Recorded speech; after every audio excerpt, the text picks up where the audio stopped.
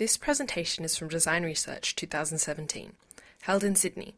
For more presentations from this and other conferences, please visit uxaustralia.com.au. I'd like to introduce Mary. She is at ThinkPlace, and she's going to tell us about a whole lot about what it's like to work not in Australia. Thank you. Thanks. Hi, everyone. Thank you for being here at 4:30 in the afternoon. So I know everyone's had a long day, but there's been lots of great content, so that's really awesome. Yep, I work at ThinkPlace, which is a strategic design consultancy. Head office is in Canberra. I'm in Sydney, and I was to co-present with my colleague Dean, who runs our Kenya studio. But logistics got in the way, and he couldn't make it. We were going to do a dial-in, but then, hang on, I've got something to show you. But then last night, this happened. He sent me this email. I was going to dial him in for a conference. He goes, sorry, I literally, last minute, had to go to Geneva for a workshop with the UN. It's like, right, sure, mate. So I did have to probe him a little to get some more information, and he was actually in Turkey en route to Geneva. And the project they're working on is pretty cool, which is worth sharing. So they're going to do some workshops with the heads of innovation from different UN departments to look at the intersection of technology and human-centered design as a primary transformative force in achieving the Sustainable Development Goals. So I went, okay, I'll let you off this time. So anyway. So given that kind of last-minute switcheroo, forgive me if I have to read from my notes, because some of the content is Dean's, some of it's mine, so it's all merged together. So anyway, so before I kick off, I just want to ask you all to stand up for a minute and do a very short activity, just to kind of shake it off a little bit. So I want you to turn to the person next to you. Hopefully it's a stranger. And I want you to discuss with the person standing next to you this next question.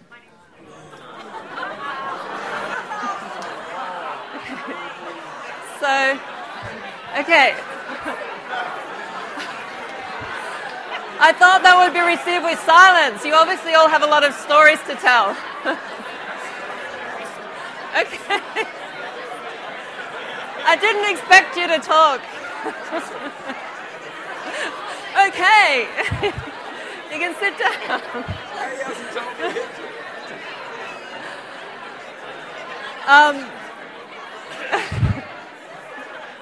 So I thought that would be met with an awkward silence, but clearly you're a, kind of crazy audience. Anyway, so I was just trying to do that to remind us as researchers that being the subject in a research project can be quite confronting and challenging.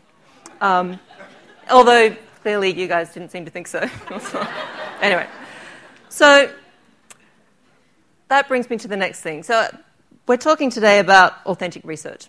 That's what we've based our stories on. So we're thinking about in our current context in the world today, when the word of the year for 2016 for the Oxford Dictionary was alternative, no, not, I'm mixing myself up, was post-truth, and a contender for the word of the year for 2017 could be alternative facts.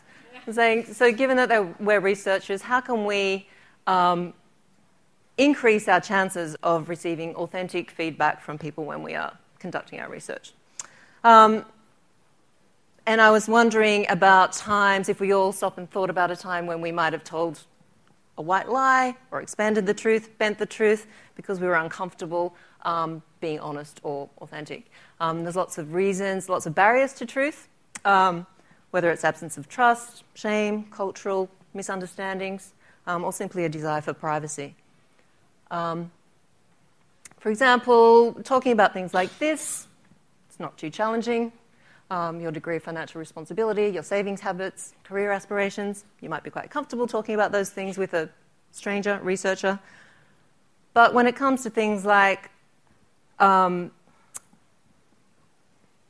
hygiene habits, about why your family needs crisis accommodation, or how you ended up begging on the streets, these issues are much more sensitive and personal, and it might be, as a researcher, it's more challenging to understand true motivations and drivers.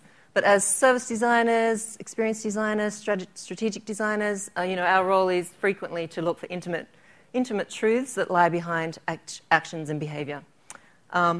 So how can we be sure that what we're hearing is the truth, and what can we do to ensure that our research is robust? So how might we design our research to overcome the barriers to truth, to ensure that we have authentic, credible, trustworthy insights from our research, even if the subject matter is a sensitive one? Step one could be to look beyond the exploratory research interview. I don't know about you, but many times it's like, this is the face I get when you ask a question. It's like, what? Anyway. So thinking about, is the exploratory interview our designer's version of a phone poll, as in it's very hard to achieve intimate truths and meaningful attitudes when we have an interview with a stranger in a short, compressed time. So what do? If we had unlimited time and unlimited budget, we would do a cultural anthropology immersion for 10 years and live with our subjects and truly understand what's going on. But obviously we don't have the capacity for that financially or time-wise. So what can we do? To overcome the barriers for truth, we can firstly seek out multiple perspectives. So by applying a mixed method research approach, we triangulate across sources and methods to find the sweet spot where we have insights that resonate with our audience and and give us credible findings. So I'd just like to share a few projects from ThinkPlace, from Australia and also from Kenya, and they're particular projects that had particular challenges around achieving credible insights. But first I just want to give you a little bit of context about our organisation, because we're quite different between Australia and Kenya, just to give you a bit of background. So in Australia, our head office is in Canberra, so a lot of our work is federal government or state government agencies. So it might be digital projects, redesigning integrated digital platforms for, a large federal department, or co-designing citizen-centred policy reform. In Kenya, it's quite a different set of clients, and because it's clearly a very different context. But they apply human-centred design in a development context, so for a range of clients. So their clients include NGOs, aid agencies like the World Bank, MSF, UN, etc.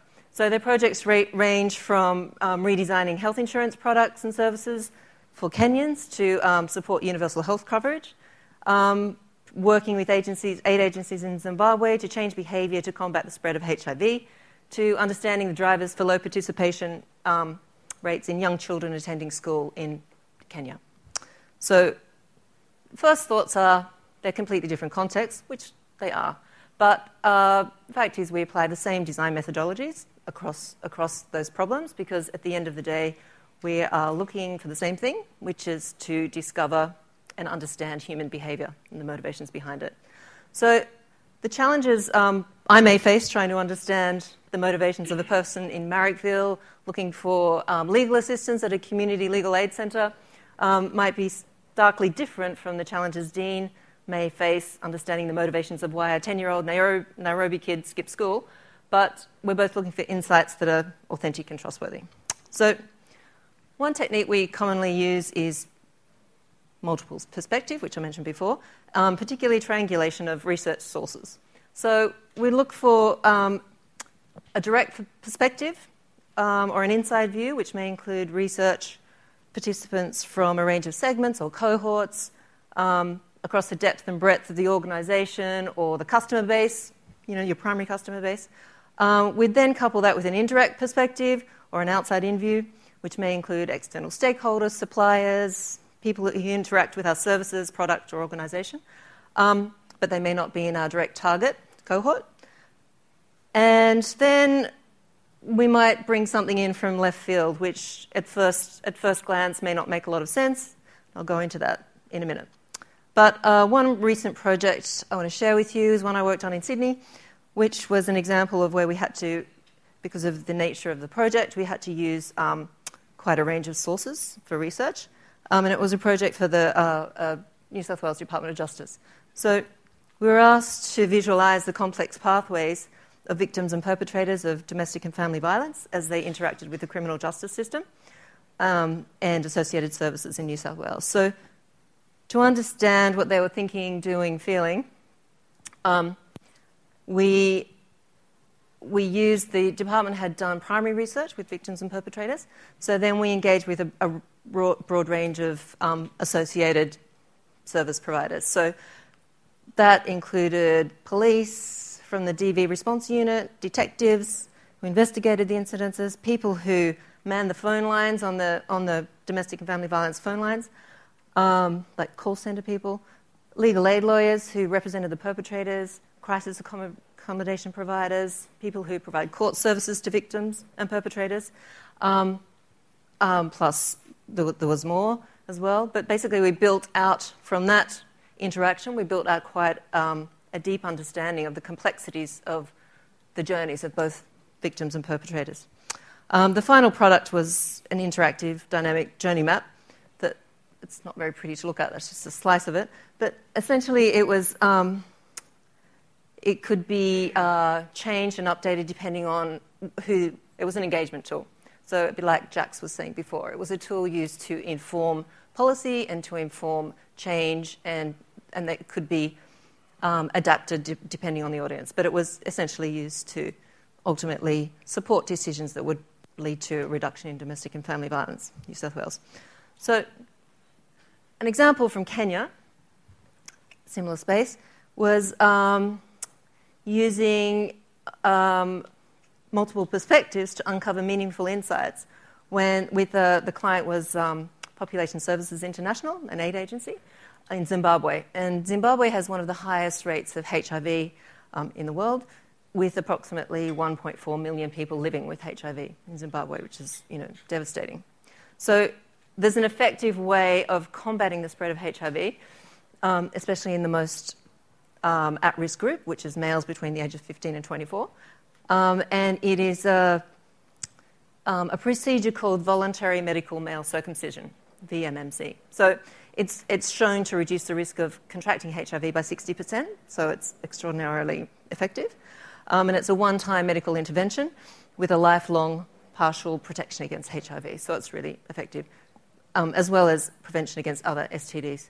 But there's a low uptake of the procedure, and we worked with PSI. We worked with PSI to find out why and to design some solutions to change this. So to better understand the barriers to uptake of the VMMC, we drew on existing primary research, again, from men in the target audience range and their families.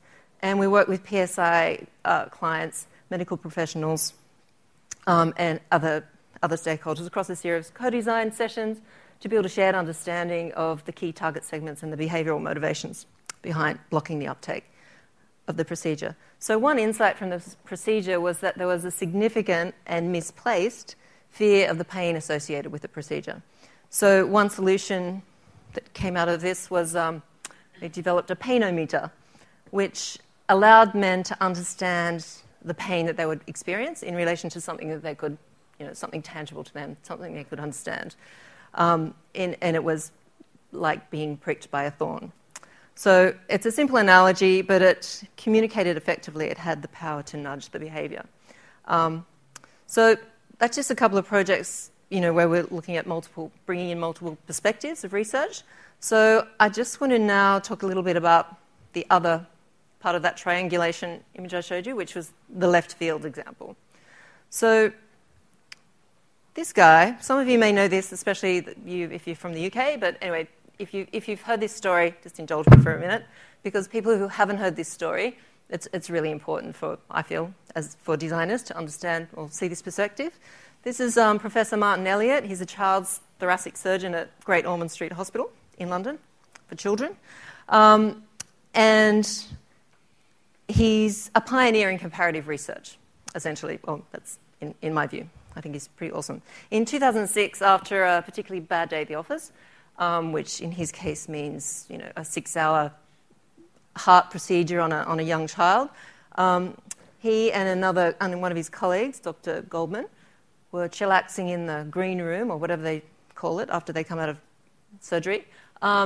just having a debrief on the day, because they both had these super huge, long procedures involving young children. And they were discussing the challenges around the handover, patient handover. So at the end of a surgery procedure, that's quite a complex procedure where they go from surgery, the patient, into ICU. And it's a bit like a complicated dance an intimate dance between surgeons, anaesthetists, ICU staff, to transfer the patient, equipment, information safely and quickly from the operating room to the ICU. And it's a high risk of problems that can happen in that short period of time. So while they were having this debrief, talking about that particular procedure, there was a television on in the background with a sports program, and then it flicked to coverage of the European Formula Grand Prix. And then when it flicked to a close-up of a pit stop change, the doctors had a collective, revelation. They were looking at the Ferrari team undergoing a pit stop change. So they saw the focused team work of the pit crew performing complex tasks with time-critical maximum precision. And the accuracy of the crew had life and death implications. So they immediately saw the parallels to what they were talking about themselves in their own process. So the revelation for the surgeons was that the critical process of changing the tyres and topping up the fuel mirrored the handover process in their situation. And they thought, if they can do it so efficiently and effectively and so well and so professionally and with no hiccups, why can't we? So it was the beginning. They then got in touch with Ferrari, and it was the beginning of a very broad, very important milestone medical research process that ultimately changed the way that they did their process in Great Ormond Street Hospital, and it's rolled out and it's had wider implications in the medical community. So we use that as a story, and we share that with clients to try and get them to embrace something that's out of their comfort zone, to get them to be brave and look beyond their sector for areas of excellence, examples of innovation that can help them drive change in their own space. So that's what we mean by trying to find something from left field that's inspirational and will help come up with innovative solutions to the challenges. So we talked about triangulation of sources, and then just briefly on triangulation of methods as well. So, we've got the accessible 1-hour exploratory interview, which is great, but how do we supplement that? What can we do to give ourselves more robust research results? So if we supplement it with, ethnographic observation, shadowing, video, photographic journaling techniques, whatever you can do to give your research new eyes. So now I'm going to share another project from ThinkPlace Kenya, which is really an interesting one, and it's fundamentally it's about the education system in Kenya, and essentially the research challenge was how might we truly understand the gaps in the current education system in Kenya. So the first public education in Kenya is free, but the first rounds of research, but there were still gaps in attendance. So first rounds of research, interviews with parents, communities, schools, basically told us, and supporting other existing reports, told us that education is the most important thing to everyone in Kenya, and people would give up food before giving up or sacrificing their children's education. But the reality, so the observations that we were making, were that this just didn't hold water, because on school days, there was kids everywhere in the town, and they weren't at school. So the challenges with this kind of research in this cultural context is that children in rural Kenya are afraid to talk openly about their experiences at school, because culturally it's very shameful not to send your children to school. So children and adults would, obfuscate the fact. It's very, very challenging to find out the actual truths, and to find out actually why they weren't attending school. So we did the first round of interviews, and then we did some immersion in the schools and in the community. So this is a rural school in Kenya where the ThinkPlace team spent several days participating with students in classes, but just about the process. Basically, first of all, they just went in at lunchtime and recess and played with the kids, or interacted. 2 minutes. Okay. So they did total immersion, which was really great. They also did art therapy, which is a really amazing way to gather meaningful insights with the children. Sorry. I'm just going to skip a little bit because I'm over time. So it gave us an opportunity to understand genuinely that children's perceptions around schools. So that the insights were that the schools, there's a lot of corruption in Kenya. So even though the public education was free, teachers would withhold information from students, which was critical to tests. And they would say to parents, you need to pay us before we give the information to kids. So informal fees. And the headmasters would do the same. And they would sell off equipment, and the money would vanish. And so that they would have informal requests for funds to parents. So the parents couldn't afford that. So they had to force the kids out of school. And so the kids were devastated because they loved the school, loved going to school and learning. So it was a really complex situation. And in the research, they found all kinds of other kinds of disturbing social issues. Anyway, so they also heard stories of child labour and abuse related to education. So it was all quite confronting. But the research gave a very real picture of the education system and important contradictions which emerged, which helped us to understand and appreciate that some of the narratives around education are heavily skewed. Okay, so only a couple of case studies, and I'm almost out of time, so I just wanted to leave one thought with you. So during that process, that research process around education in Kenya, Dean, who's going to be here today, was away at Mombasa for a weekend, which is a beautiful coastal village. And he was talking to a local man about the challenges they were facing in the research. He said, they're telling us all this stuff, but it's not valid. We're struggling to find out the actual authentic truth. And I just want to share an insight that the gentleman he was speaking to gave him, because he shared an insight into the Kenyan mindset, which is something that feels like a universal human truth to us. And that's that a lot of the time Kenyans will tell you they're drinking water, but really behind closed doors they're drinking wine. So I think as researchers, that's the human truth that we can get behind by applying mixed method approach that's tailored for the context, which is also really important. And that's that.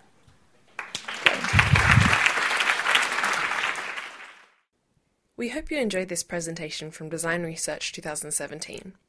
For more presentations from this and other conferences, please visit uxaustralia.com.au.